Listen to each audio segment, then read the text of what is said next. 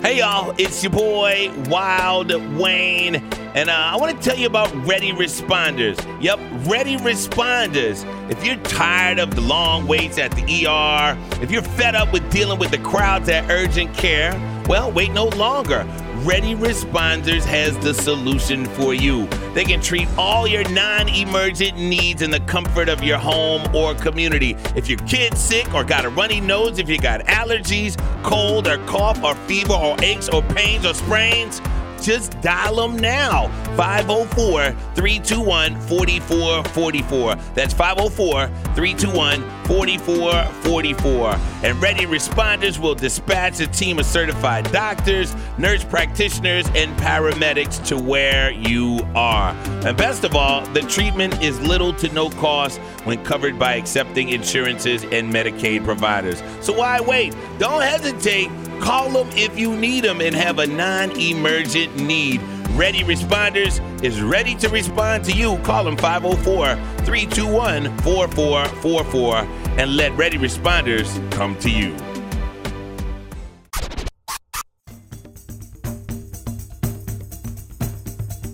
Man, you are hitting right where we are because we are changing the narrative with being Black Indians and not Mardi Gras. We're not talking bad about Mardi Gras Indians. We understand that is a working title. That's how many brothers and sisters in our community put food on their table as a working title. But who we are as a people is the Black Indians, and that was our mantra. So it was the same as yours with the narrative change. So I knew this was going to happen. Sooner or later.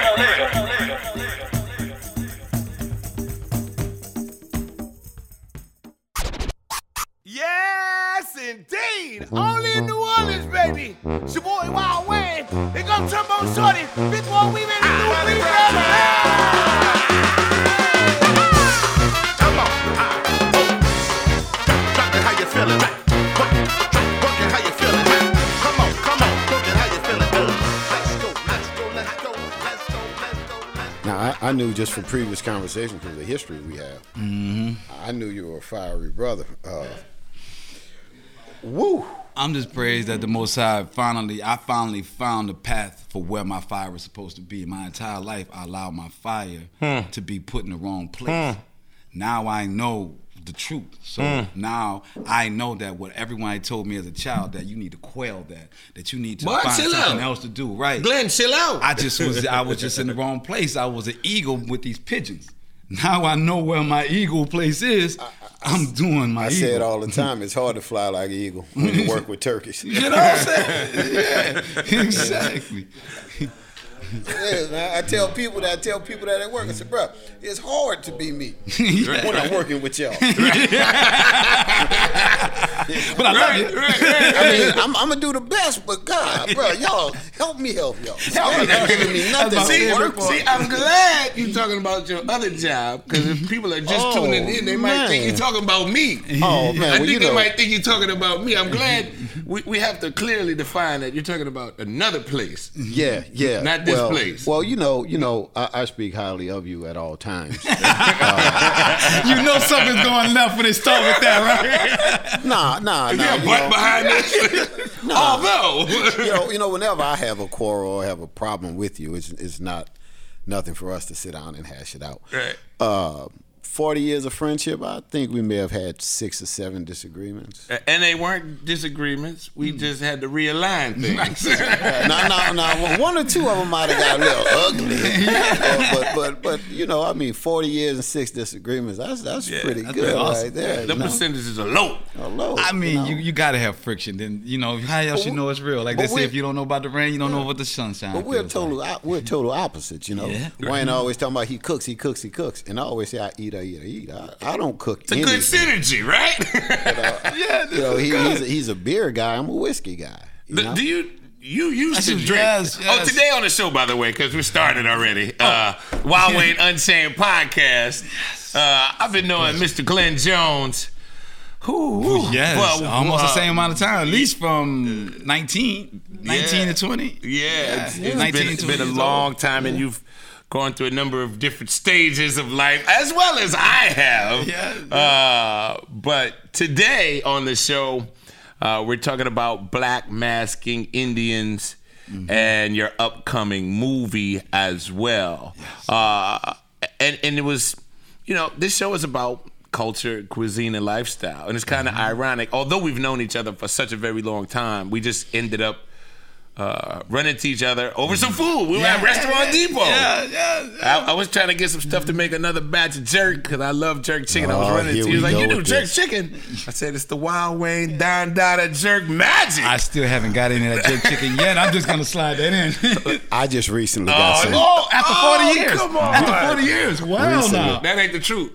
I don't say I'm the devil. Tell the truth. I just recently got some. Matter of fact, I was still mastering it. I was still mastering it. Yeah. So anywhoos, we gonna keep it moving. We keep this amongst friends, right? Like we gonna fly with the Eagles, like all right? You got 25. You're 25 years in deep with us, right? You're 25 deep in with us. We're 40, so we're friends here. We can't joke. We can't poke a little fun at each other. We got to. And we were just talking about parody, weren't we? Yes, we were. So, like I said, Glenn has done a number of things through his illustrious career. Yes. My journey of trying to find myself. And you know what? A lot of people don't know. Like, and sometimes you just might be in a different chapter. A lot of books start slow. They really do. And they hit a crescendo at some point, you know what I'm saying? Yes. And I think sometimes you just stay the course because the books are written already. Yes, I always say that because who knew I would be doing a podcast or this foodie thing that I got going on, or my youth program is about to hit 20 years. Yes. I started in 2000. Awesome. I salute you with that. I didn't even want to do radio. Like I was a college kid trying to do biology, pre-med, and be a doctor. You know? I had scholarships across the country, but I chose to stay home because Xavier was the best option to get to the next level. Yeah, for a doctor. Right? So you don't know always where this thing is gonna go. No. And I would never have thought you. Yeah. I mean, I agree with you. You're fiery now, like the wealth of information and education about our cultural heritage, like going way back, not just the superficial top layer. Right. And you've created your own platform, but you come from a family of people that create platforms. And that's one of the things that I am most thankful for and most humble about is that in our community in New Orleans and all across North America, it is hard to have a lineage of a family's craft be handed down. In these days and times, it's different. It is. We come 20 years ago, we all knew that Seventh Ward was carpenters. It was a craft that was handed down for masonry, right? Laborers, exactly. So I'm blessed enough to have been in a family that was about giving out information, and that regardless of how my travels may have taken me off that road, I have come back to what I was born to do, which is give information and be a servant to the community. Now you're doing your family a disservice by not telling them what exactly it is that is this torch that's being passed to you. What does your family do? Our family is Data News Weekly. We are, and I'm very proud to say, we are the largest black newspaper in New Orleans. We are not the oldest. Louisiana Weekly is. We are a weekly publication, and we've been going strong for 52 years. Wow. 52. And we are free to the community. Okay. We have never charged for our newspaper or the information for our community to be able to come together and have a meeting place of information. So my father is still running it now. His tenure has been 35, almost 40 years of our 52. My grandfather started it out of retirement. Okay. He was the first traveling salesman. My grandfather's pretty outstanding. Let me give a shout out to Scoop Jones real quick. Scoop Jones. Joseph Scoop Jones. He was given the name Scoop because he worked for Louisiana Weekly. Okay. Remember, Louisiana Weekly's over 100 years old. Okay. So he worked as a paper boy for them. Okay. But one day he was on his bike and there's a major fire that was a major fire in the city, and he was the first one to get it. So at the age of 14, they called him Scoop because he got the scoop of the story before everyone else. So my grandfather from there, being a very spiritual man and being Xavier, you're like this. My grandfather, when he left to go to the army, that Xavier, all the nuns of Xavier, brought him in to the convent and prayed over him. Okay. When he went to the war, he became the first African American war correspondent or black war correspondent. A journalist. Yes, right. First journalist. Mm-hmm. So then he came back home with his love for the newspaper, worked for Seagram's, and became the first traveling regional sales rep for Seagram's Distillery. Retired from there and started the family newspaper, Data News Weekly, which we have been going for 52 years. So I come from a family that has a fire in them, as we're speaking. You know, the griots. Yeah, the griots. You know, right. And my father took our newspaper to a national level, to where he was the second vice president of the National Newspaper Association, which Ben Jealous is now Ben Jealous came out of, but Ben I forget my brother's name, but. He's now the president of NNPA, and it's the national organization of all weekly black newspapers across the country. So, and you still haven't told me your father's name. Dad, Terry Jones is my father's name. Terry Jones' father. I'm sorry. He was gonna listen and say, "Hey, you didn't say my name."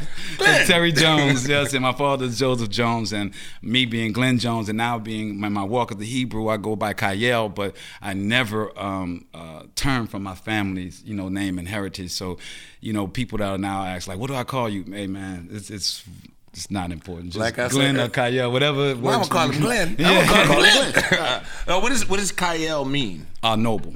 Okay. Just being noble. I'm gonna call myself Kayel too then. You should, but noble means a person that's bringing forth that is gonna stand and not be caught in any sway and is gonna be in his place. And Methathias is my middle name, and that comes from the Maccabees, the book of Maccabees, which was the father of Judah, which everybody talks about as I'm Judah. Mm-hmm. Well, he was the first one that went against Rome and decided that they were not going to allow them to desecrate the temples of the Hebrews, and that he killed one of those guards, and his sons Judah continued the revolt and was able to rebuild the temple. So that's where I'm a noble person bringing that fire. So Methathias is the fire. So you've had a pretty long journey here. Yes. I fell 5. You know what? How did I get here? 5 years ago, I fell 16 and a half feet. I almost died. I went through a ceiling. I had to learn how to walk again. It took me 2 years to come. Ceiling gave way or something? It was leaking already. It was profusely leaking and seared. I guess I can't say the name. Y'all need to take that out because I'm in a lawsuit. but them people, right? Them people sent their people out and asked me to go up to the attic to show them where the leak was. So when I went up, I went right back down, and the place was a foyer, so it was a straight drop to ceramic tile. And so I had to learn how to walk again, and my wrist came completely off. They had to reconnect me. A ruptured L1, L5. So when those things happen to you, you go through the question of, why am I here? There's a lot. I was reading this article about people that have epiphanies. And quite often it's after some seriously dramatic, nearly tragic episode in their lives. Like some of the geniuses of the world, like were about to be dead or on their deathbed. And it's like the light bulb came on and they went in a completely different direction. I will say, I've known you for such a long time. And we had lots of fun together. I'm just going to say that. Yes, we did. Yes, we did. I was probably a little more focused than you were. Yes, you were. Yes, you were. You actually had the job. We were just all kicking it. You know what I'm saying? But your focus is so intense right now. And I just wonder if that traumatic incident really lit that fire. Although you had, your family heritage, and they were always very prominent in the community. Like, I just know sometimes people still trying to find where do I fit. Right. And that was a lot of that for me. And like, this is your space. Like, this is your space. Thank you. All praises. So we're talking a little bit about that, but I want to really get to the crux of why we're here today on the Wild Wayne Unchained podcast. And we were starting to talk about when we met in Restaurant Depot and we started talking, but you was like, I got the Black Masking Indians. Yes. And I didn't know, right? So like you ran the whole thing to me and I was like, It's a lot of information for people. We're going to need to get him on the show. It's a lot of information. Because it was around that time we were starting, actually. I think I might have mentioned it to you. It was during the Thanksgiving time, and we were doing our first. I was like, I'm going to do it. Mm-hmm. I hadn't done it yet. I said, I'm going to do it. Yes. But I think I had ran into Biddles in the parking lot, and I was like, Biddles would be good to talk about, like, grilling culture in the city from the cuisine standpoint. And then I ran into you. Then I ran into my guy from Pickle Nola in there. And I was like, it's all laid out. This is too easy. Yeah. Like, I thought this was gonna be a hard journey. It was too many things just lining up, and I always say my steps are guided. Like, and that was validation right there for me. What it was for me that day, because you was telling me about the narrative. And that was the thing that controlling the narrative. And I said, man, you are hitting right where we are, because we are changing the narrative with being Black Indians and not Mardi Gras. We're not talking bad about Mardi Gras Indians. We understand that is a working title. That's how many brothers and sisters in our community put food on their table as a working title. But who we are as a people is the Black Indians, and that was our mantra. So it was the same as yours with the narrative change. So I knew this was going to happen sooner or later.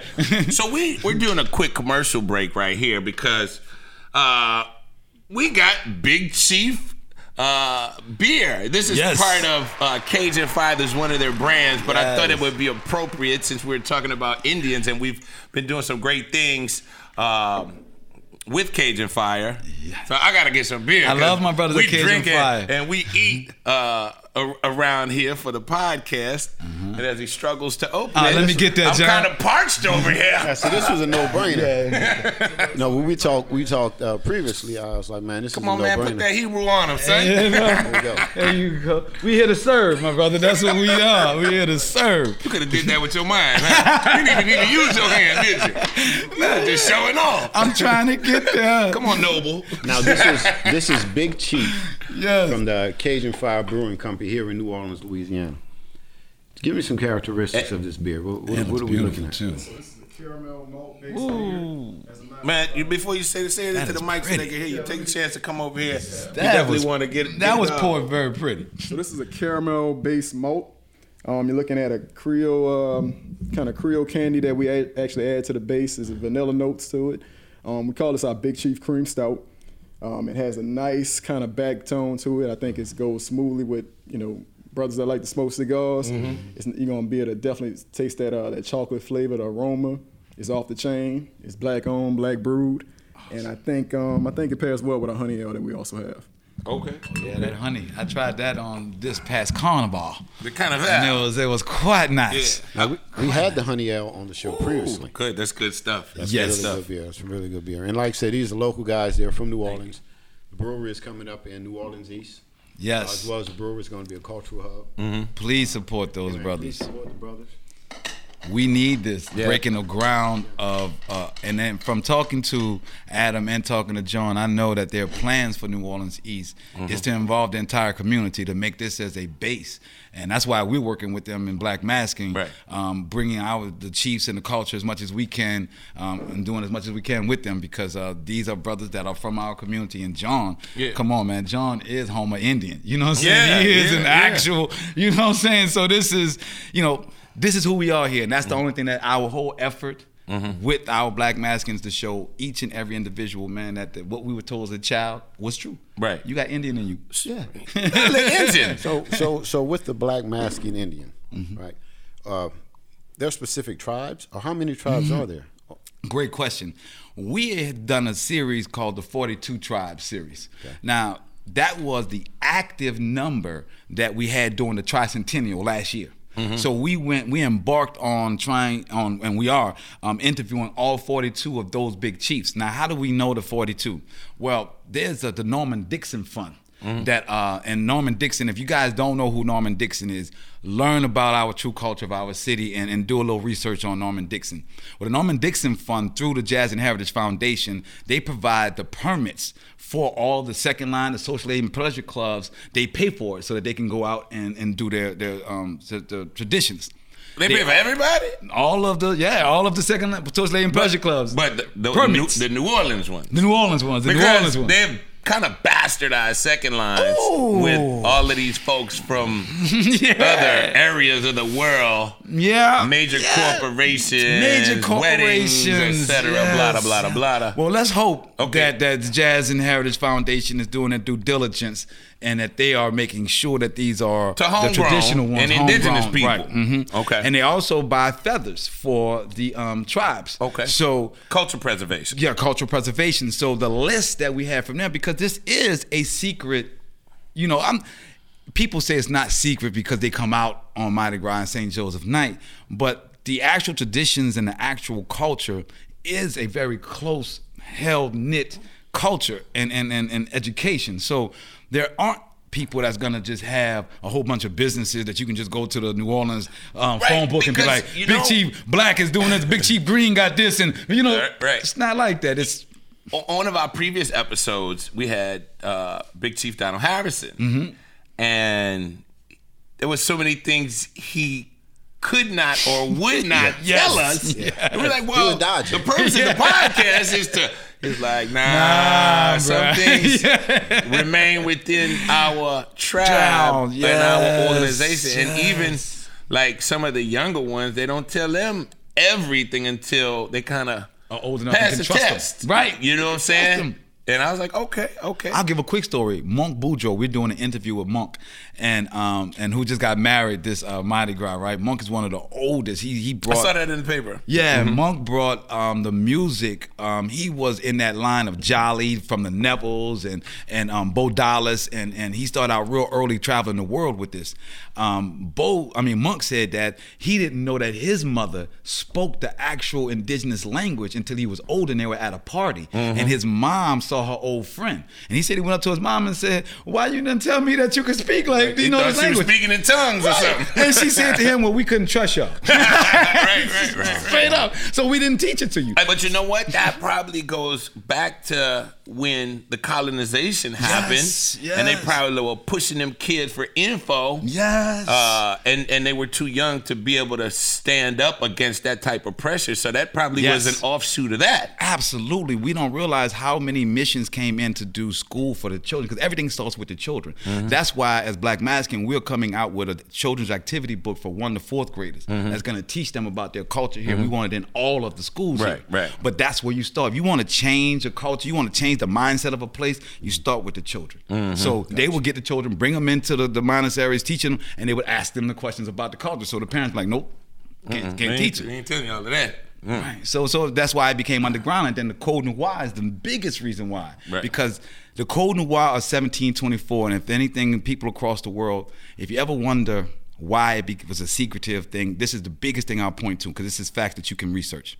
In the Code Noir of 1724, the city of New Orleans started in 1718. So we're talking 6 years. They did not have any jails built. They were the Chitimacha Indians, which are 23 of them, brought down LaSalle to the area that they call French Quarter now for him to even claim it, right? So they had to have navigation by the Indians even to get here. Then they tried to enslave them that first year in order for them to build the city. Indians kept getting away. So they created a Code Noir in 1724 that said that you could not wear feathers down in the city, and that you could not practice the Sabbath, which was the belief system of the Indians, which was the Sabbath was everybody's belief until Catholicism came. So if you were caught practicing on the Sabbath or having your feathers, the first penalty, because they had no jails, was to brand you with a fleur-de-lis. The second one was to cut your hamstring, and the third time was to cut your ear off. Wow. So it went underground for 100 years. Right. Okay. So from 1724, the next tribe that came out that actually got a charter was the Creole Wild West. Big Chief Lil Walter and Howard, you know about, and they came out. That tribe got its charter in 1830. Gotcha. Okay.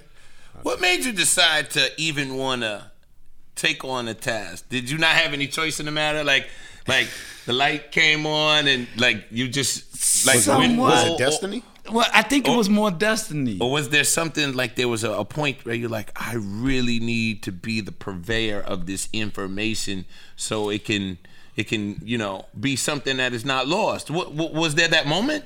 Or was it you just got tired of hearing the wrong story? Both two good points. I got to refer to me falling and finding myself. Okay. In that time frame, a lot of things started coming to me. The Most High started telling me that I put you in this family for a reason, a newspaper, because you're. And then I started learning that the way that our communities first started to communicate during colonialism was through the newspapers and through the church. So I said, okay, well, I'm not going to be a preacher. So I'm definitely I knew that. Yeah, right. I knew that part wasn't the one for me. So I knew that. So I said, okay. So I'm not just aimlessly as a child. So let me fast forward. So in that and knowing that was my, I started researching and learning about Planned Parenthood. And when you ask about the fire, Planned Parenthood is what set me on fire. Had you know, eugenics had me on fire. My understanding of that really said I need to do something. Because you felt like you were tricked. I knew I was tricked. But you didn't know it before that moment. Right. And then after you learned, you was like, wait up a minute. Right. So being hurt, and a lot of people, and I relate this to going to jail. And our community that's in jail, that's been locked up, is a community that we're going to really have to rally around. But the Most High sits us down. That was my sit down. So like a person that's in jail that come out saying they know Jesus, I don't rock with that. But I was set down and I was told to look, understand that you have a bigger purpose and stop. And I will bring you your purpose. Instead of you trying to find it, instead of you being a hustler, instead of you taking all that fire, sit down. And that was something that I never did, was sit. Right. Never. So, right. Boy, I never sit still. Never sit down. So when I sat down, I had a chance to actually look at what was around me. Instead of trying to be a part of it, I was outside of it. I was set apart and I had a chance to look. And then music was always my thing. And that's one of the things that kept Wayne and I always running back in, because I always had a new group. I always had, look, this is the new CD. Yo, this is the new pop. Got that heat, son. Got that heat, son. I remember first nickname Wayne ever gave me, he won't remember, right before that time he got married, and Jamaican, everybody went, I didn't go. But, yeah, we're not going to get into that. So when we say we friends, I was supposed to be in the wedding party, but I ain't going to get into all of that. But, yeah. So, but what happened was, he called me right then and he said, man, the hardest working man in New Orleans, bro, you always coming. He said, I'll give you one thing, Glenn. You don't stop coming. I remember that. We was in front of Lake Forest Mall when it was still a plaza. When it was popping. Yeah, when it was a plaza. And I know you were just talking, but to me, I accepted that badge. Right. And that's why I said in the beginning of the show, you know, I just had to find out where my fire went. So when I sat down and the Most High showed me all of the things that were wrong in my community, and that a gun couldn't change it, and that being a politician couldn't change it, and that the only way it could change was through kingdom work. And then I had to figure out what that work was. So I had some music with this brother, my brother Obel, who's been on this journey with me. And we put out a CD, a beautiful CD with Love Evolution. And in that, my cousin, Eric B, you know, Don, you know. Right. He said, I'm going to help you with this because I wanted indigenous sounds, because now I was like really finding who I was and I wanted the Indian sound. He said, I'll help you and give you that if you help the Indians. He said, we need to raise funds, and I know who you are. I know about your hustle. You come and help us raise funds for these fellas because that's what they need. And that's how I got here.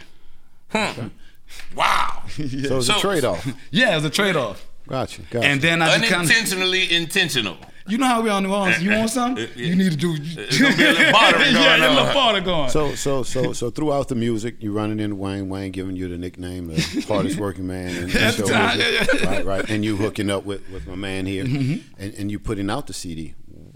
When did the passion for the Indian culture come in? Where was that? When Eric B. Well, first of all, I'm not gonna ever do anything without knowing about it. My father taught me in the 8th grade when we were all wearing the African medallions. Yeah. My dad and I had the red, black, and green. Said, you know what that mean? And I was like, African. He's like, no. What does it mean? Right. And my father told me from there, right, don't ever wear anything or represent anything that you don't know what it means. So even though I wanted to do it and I understood it, I needed to know it. Right, because if you're going to trade off doing some help for these people to raise monies or collectively get feathers or culture, you needed to know. I needed to know. And then when I ran into the game, so I guess this is the game, right? So when I realized, when I started setting up, I've done fundraisers before. I've done major events before. You know this, man. Right, That's what I do. So I'm like, okay, raise some money for these feathers. I got this. That's nothing. You know what I'm saying? Man, when I went in to try and start getting alliances and work with people and find out I had to go through this and go through that, I'm like, oh, the fix is in. Right. When I realized that every nonprofit in this city uses our culture to get funding, that anytime you want to talk about an Indian or getting money to do that, they say, oh, did you hear about this person? They're already doing it. So you go over there to that person and say, well, I just want to help. We're trying to do this. And like, oh, well, no, our monies are allocated. Your monies are allocated. I just talked to these Indians. They ain't got no feathers. This dude I know ain't paying his rent because he buying feathers and buying materials. Right. This dude got divorced from his old lady because he won't give up this Indian culture. Because he's sewing. And you're going to tell me that y'all all millions of dollars? So we did a festival. And the city of New Orleans gave me a black and white letter that said that our culture makes $900 million a year. Wow. A year. Who is our? The Indians and the second line, period. Not the food. Don't get it twisted.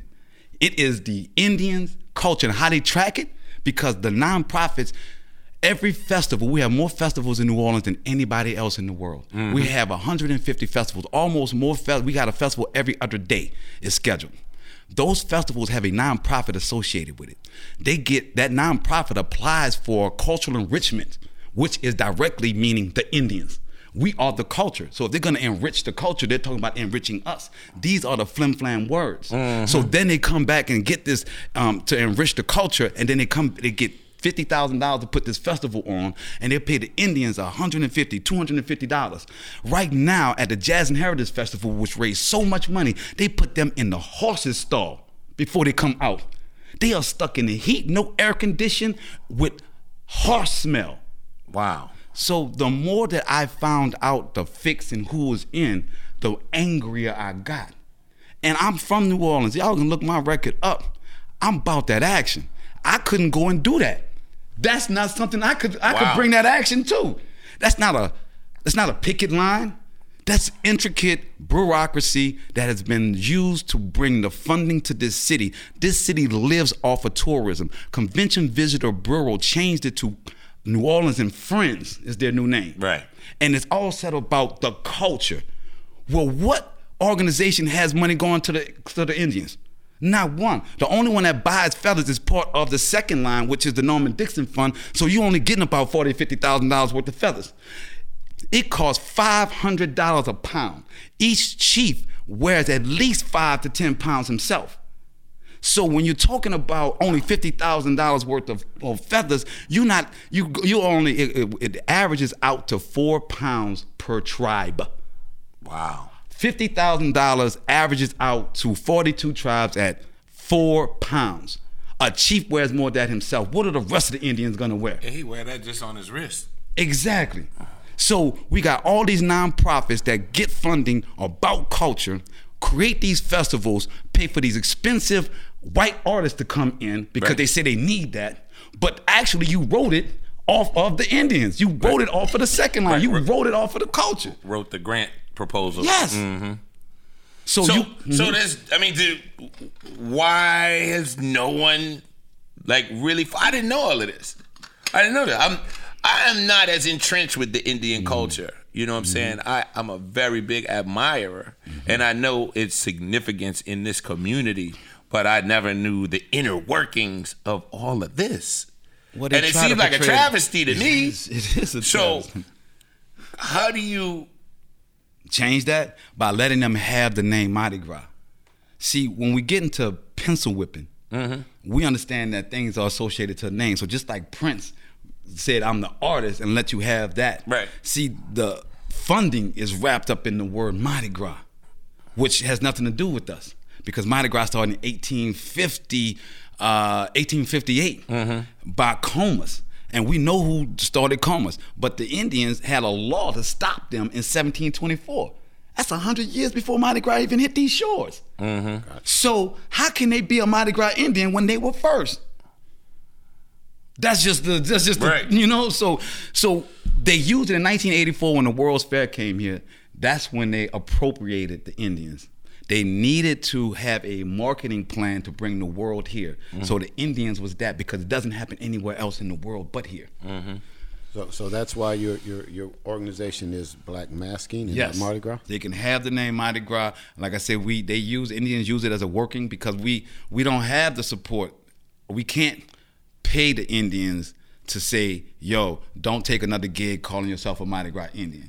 We haven't amassed that. So what we're trying to do through the festivals, through the clothing line, through the film, is to raise the funds to make awareness about this and about who we are. And I think that our community will rally around us once everybody knows this information and we all on one accord. And many don't even know the fact of, the alliances of slaves and Indians, even above and beyond. I'm so glad you said that. The masking part, but we were both two different. We were a tribe, and they were a tribe, right? And then there were even blacks that were here before slavery. Yes. Now, I was not always privy to that information, but there were just a couple of things that I learned while I was in New York. That the numbers just never worked out. That we couldn't have that many African Americans or Africans here, let's say, because the slave trade was just, they didn't have air conditioners, they didn't have refrigerators, people were shackled. 50 to 75% of the human cargo didn't make it here alive. Did not make it. But once the slaves did make it here, like, this was some people, the indigenous, native Indians, and the slaves, a lot of them, that's how they kind of freed. They had that's the story that America gives our school system. But the little twist to that is that those Indians, in ancient times, we have to get some terminology. We all have to really understand, when we're talking about history, that it has been a concerted effort to change the names of things. They sound like they're the old names, but they mean something totally different. So a Moor in ancient times just meant a person of color. It wasn't, Moor didn't change to mean Islam or something like that until the Spanish came in, and their word for us is Negro. Negro is, etymology of Negro is a Latin word. So before that, we were Moors. So we were on the Americas before then. And we understand Mansa Musa. We understand that Mansa Musa's older brother came to the Americas with 30,000 ships. This is in our history books that they never teach us, because they have to have that Christopher Columbus discovered us, and he only went to Haiti. He never came to North America. Only De Soto came to North America, and he died in Louisiana in Shreveport. That's why they call it De Soto Parish. De Soto came here and said that there was nothing but kingdoms here, and told Europe, and Europe didn't believe him. So when we realized that the black people that were here prior to anything in that history not only called us Moors, but this was called the Indies, the Indie Islands. India, that everyone had told you from schools that the place India is where he was looking for, but in the time of Christopher Columbus, India was known as Hindustan. It didn't change to the name India until 1947. It was known as Hindustan. What year? Yeah, but I was going to the Israel part. Yeah, but so Hindustan didn't change that until 1947. So it was the Indies. Indies, because it was the islands, Indian islands, Caribbean. And they also called a place right above Ethiopia. There were, in the ancient time, there were 3 Indias: Hindustan, the one above Ethiopia, and all of the Americas. So when he says he was looking for India, these West Indies, he was looking for this. He came where he was supposed to go. He was never trying to go the other way. And I perpetuated that story unknowingly. So I was trying to find India.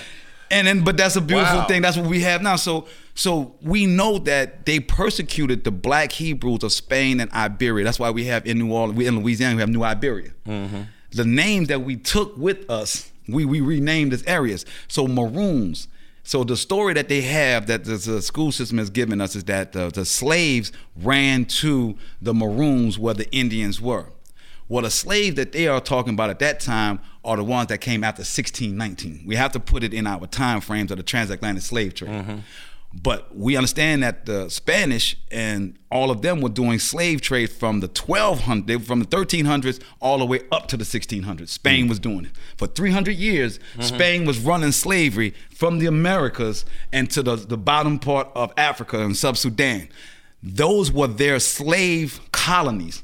So when we talk about Ghana, we talk about Benin, we talk about Angola, all of those were Spanish slave colonies. They never tell us that in our books. They just say, oh, we got the slaves from Angola. Yeah, but it was a Spanish slave colony. It was where they were producing slaves, basically. They were breeding and bringing them from the Americas and taking them to Spain and then bringing them to the slave colonies, breeding them. And then in the 300 years later, when the British came along, they started taking the slaves of those 300 and started bringing them back to America. So it came in a giant circle. So when we say that the slaves that came, it was their distant cousins from 100 and some odd years that had been bred in the slave coast. They were returned. Right. And they were brought to the ones that fled to the Americas, which is John's family from the Homer Indians, the Atopeka Ishak. All of these are tribes, and we go past the Hebrew, they were part of the 12 tribes. Which again, who we think are the Jewish people. If you go to Revelations 3 and 9 for my Christians, it says that those who say they are the Jews but are not, but are the synagogue of Satan. There's only one synagogue in this world. So when we understand that he's saying that they are Jews but they are not, then who are?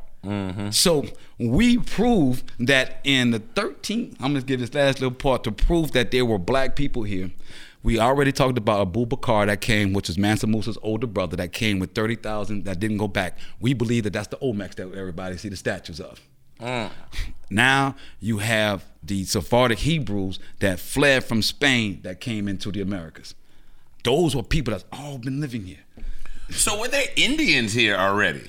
What do we mean by Indian? They are indigenous. The indigenous people of America. Or were they... No, they were relatives of the early Africans that were here, or what? Well, when we talk about it, we only talk about the land masses when they were split. The people that were here already was when we had Pangea. Correct. When all the land masses connected, when East Africa and North America was one damn, just one. Before the separation of the continents. Right. So when that was also the time of the Tower of Babel with Nimrod, when the Most High stuck the tower and everybody had separate languages, but his people kept the Hebraic language. Those are the people that were still here in the Americas. When the land masses part, those are the indigenous here. Okay. Now, when we also understand that we talk about Africa being the motherland, when we look at genealogy, we understand that from I forget the author's name that was at Harvard, but the first landmass and ridge that came up was the Americas. When we realized that Egypt and their gods are predicated upon Thoth and Atlantis, but more importantly, their gods are wrapped around the symbols of America. Osiris is the corn god. That's their great god. Corn is indigenous only to America. Right. Anubis, who's the afterlife god that puts them the dog face. The dog face, yeah. That dog is the Mexican dog Chakotay. It's the hairless dog that Obama had as his presidency dog. And it takes them back to the motherland, to where they came from, which is America's. When we realize that corn doesn't cross-pollinate, that you have to take it and plant it, and that the Han Dynasty came from corn. Whole civilization was based, and when they showed that the Tibetans, that their first thing that they ever grew was not the tea, but it was corn.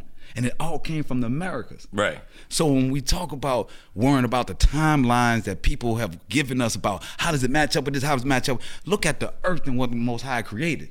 Everything started in the Americas. Right. Now you kind of touch on some of this in your new movie. Yeah.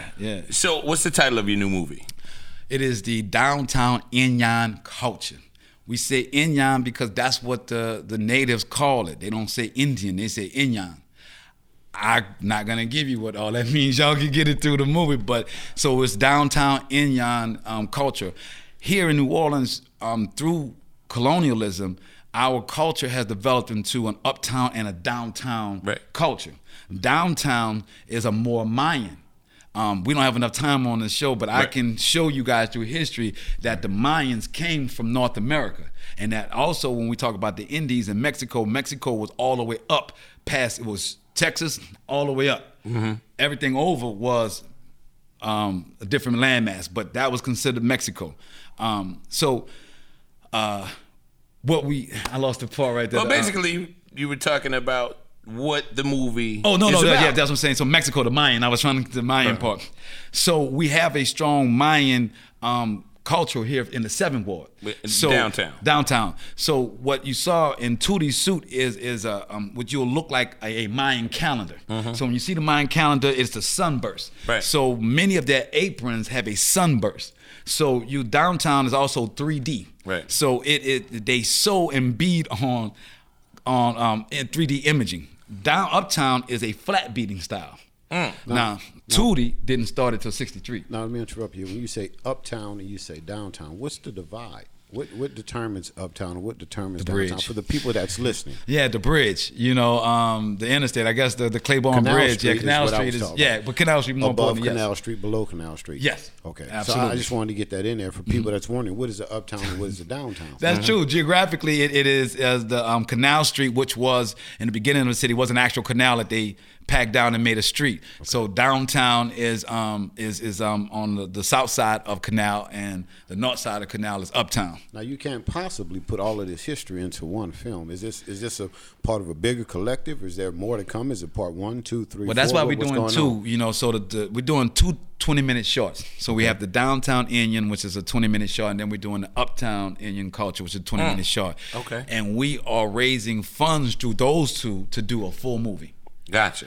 Because you're right, this is a lot of information. Lot of information. And this story has never been told. Right, I'm born and raised here. I never knew the story just from watching just the start of it. What the city of New Orleans the original name for New Orleans. Chapatulas, yeah. I didn't know that. I just thought it was a street. Well, the city of New Orleans I just thought it was an Indian tribe. The city of New Orleans tells our tourists that the Indians started because of a Wild Bill show, and that Wild Bill toured here. Right. And that the natives saw that? That's what they purport. Get out of here. It's funny you bring that up because, through this podcast, he's flabbergasted. Believe that foolishness? Well, people believe it. Wild Bill. And he brought Sitting Bull with him. He wasn't even the main character, and we just decided to follow the side Get character. out of here. Right. It's funny, man. Because through this podcast, we're learning a lot.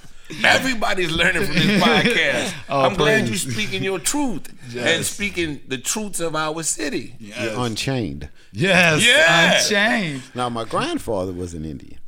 Yes. But not through my own neglect. But back then, he would try to teach me the culture. But I was exposed to too much other stuff. European Football, style, basketball. Exactly. I was influenced by another lifestyle. So I really didn't grasp it, but my brother did. My brother did. My brother is into the Indian lifestyle as you are.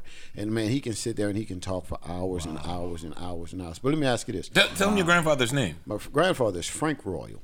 Frank Royal. All right. And his photo is displayed in the NOLA African Indian Museum. Frank right, Royal, which is pretty deep. Right. Yeah. I'm gonna find him. Yeah, I'm gonna find his tribe. I'm gonna find him. Give me about 2 weeks. I'm gonna come back with some information for you. I appreciate that. But this is what I want to ask. Without people like you, how does this continue? Because it's not in books. We can't pull it up on YouTube. We can pull up how to make a Indian suit, right? But how does this pass down, and what's happening to the culture? Do you see it fade in a way? I'm glad that you asked that question. As we embarked on this journey for the last 2 years, and speaking with the elders, and we purposely chose to interview the oldest chiefs in the culture first, and what they are telling us is that it has been handed down because it's by word of mouth, and that if you sit down and sew with the chief, he's vetting you. It's his vetting process. And so the way that it's passed down is only through that way. And that's a good way. Unfortunately, as you also pointed out, that the European lifestyle that is our phones, that is really overtaking us, you have more and more that learn how to sew but don't listen to the chief and the culture.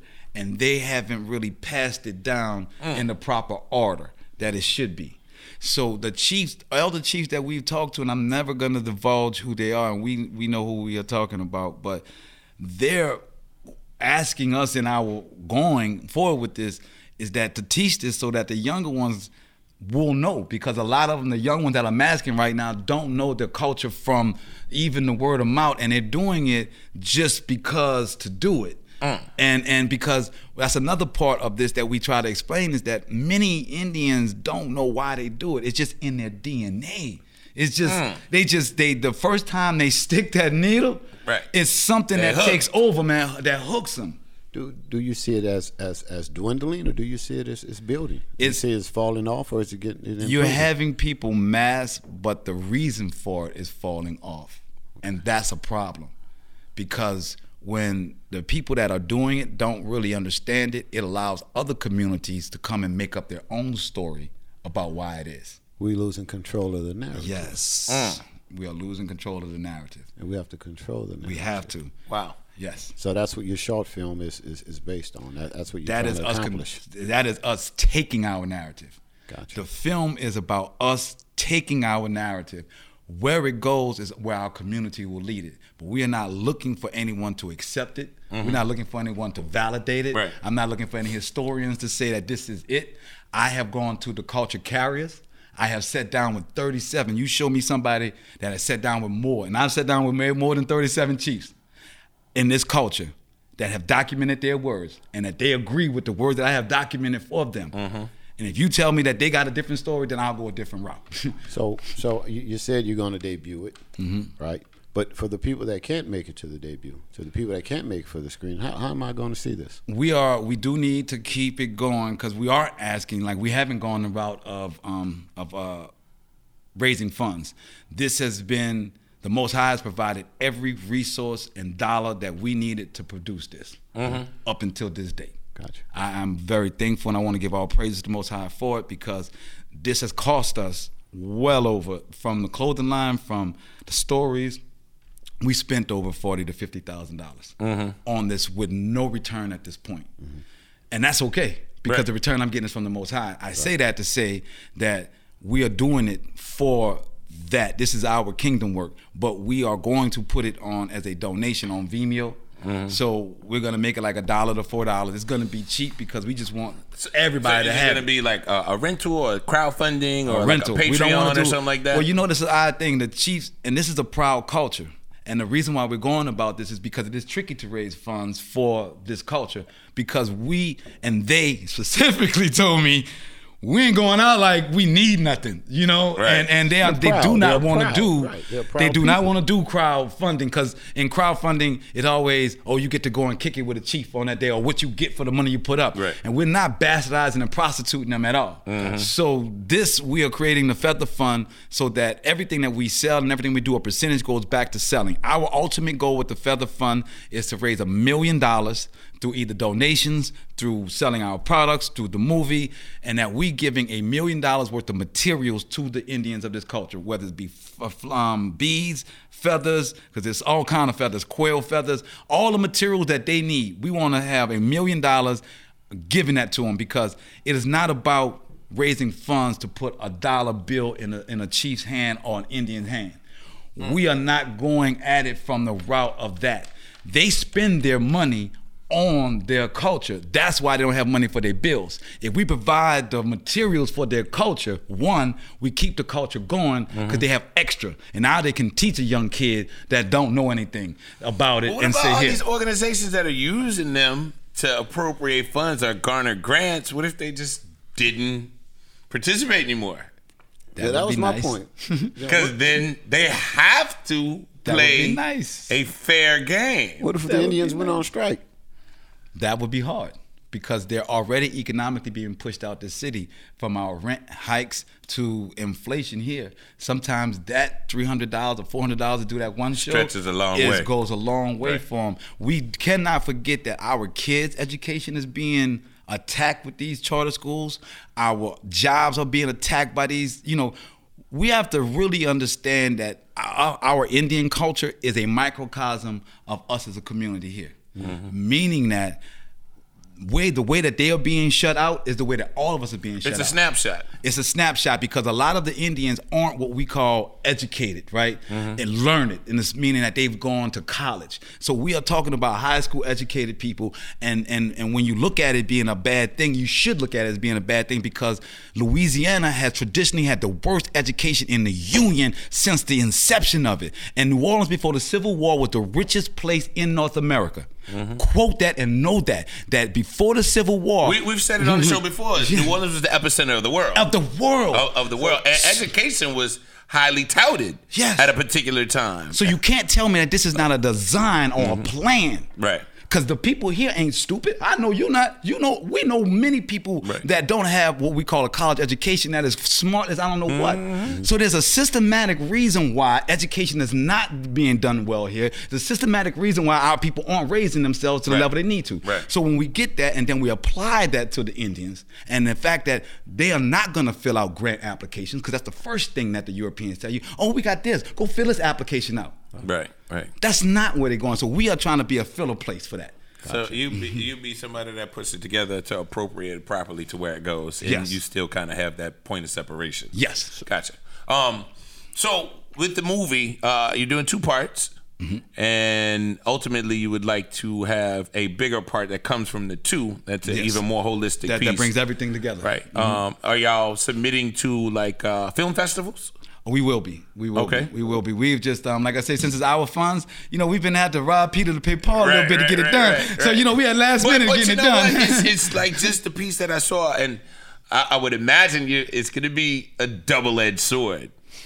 But it's going to be a good thing because of how well it's put together. But it's going to be abrasive to some because it challenges some of the things that they have put in front of us as being truth that's probably not. So it becomes difficult. Right, so to go to ask somebody for funding that really believes in the thing that we're talking about. Maybe not so much. We don't want to tell them the whole truth. Right. That's what it is. We're not going to fund them.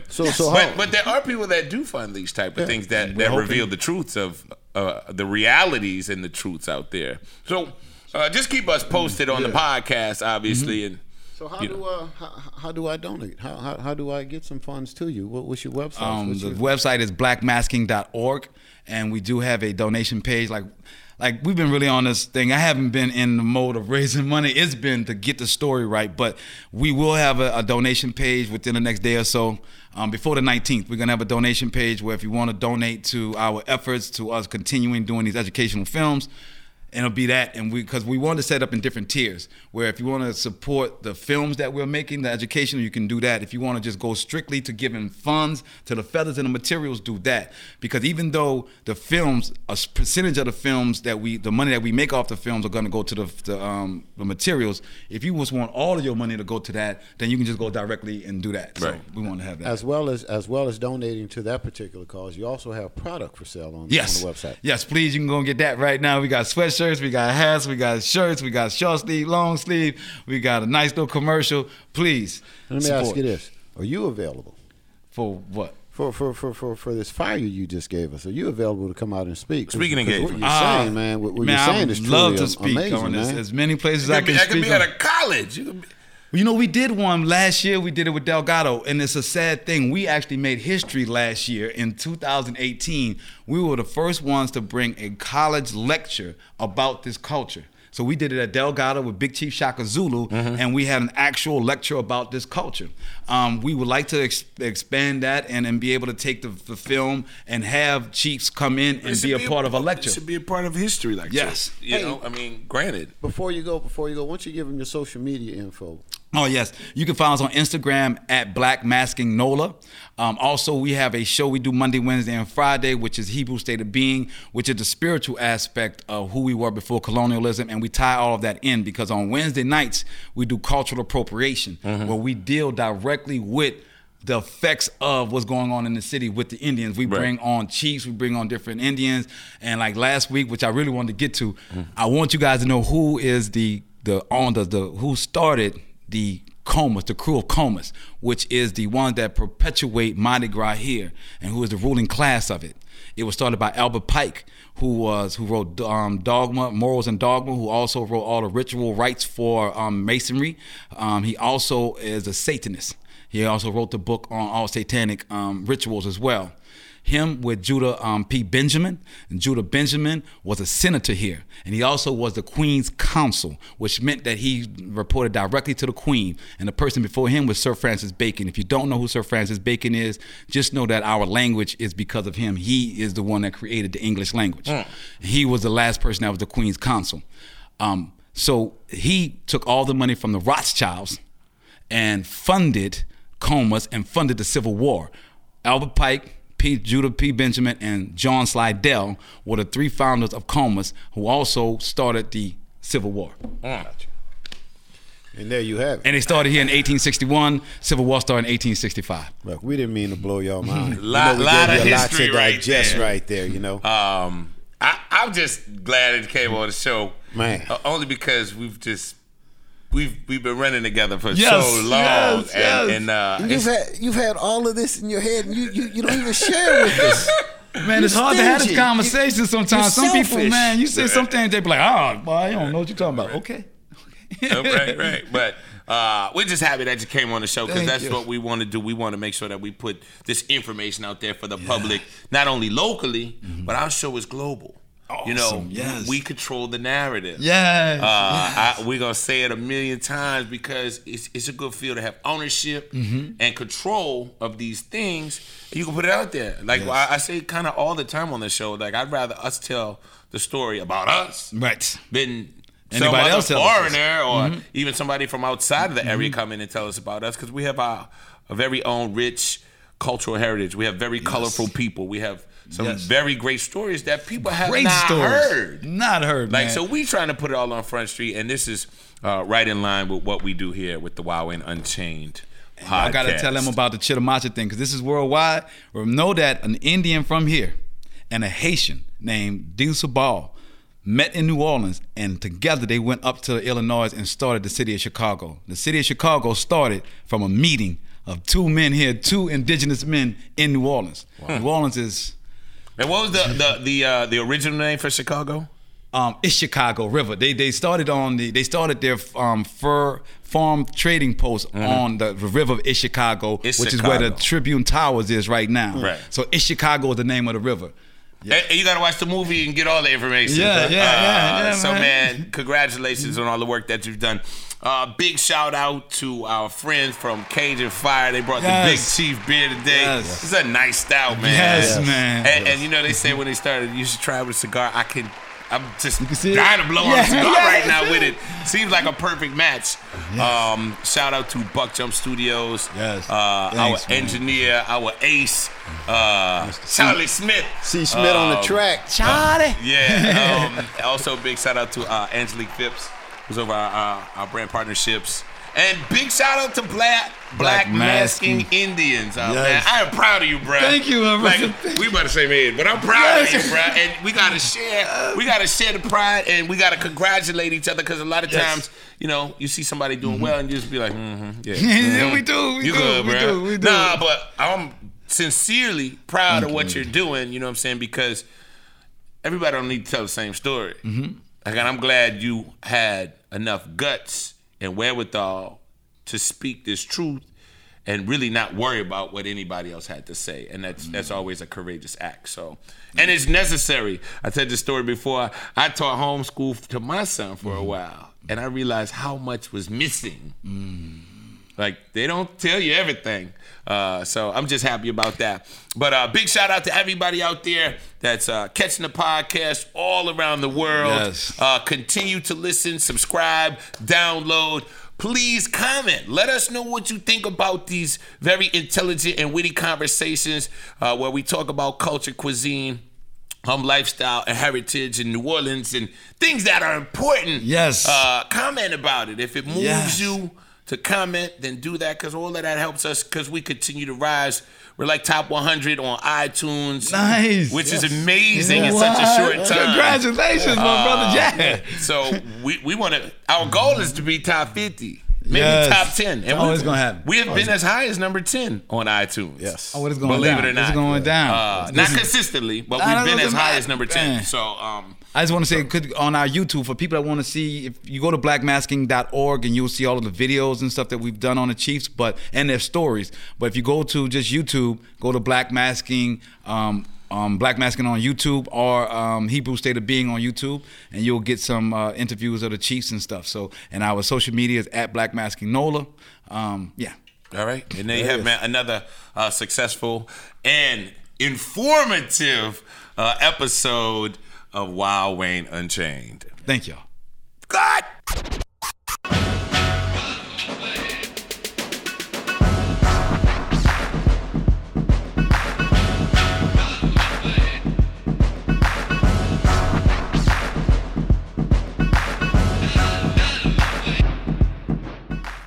Thank you for listening to the Wild Wayne Unchained podcast. Make sure and follow us on social media at Wild Wayne Unchained. And for advertising or sponsorship opportunities, contact us at wildwayneunchained@gmail.com. Driving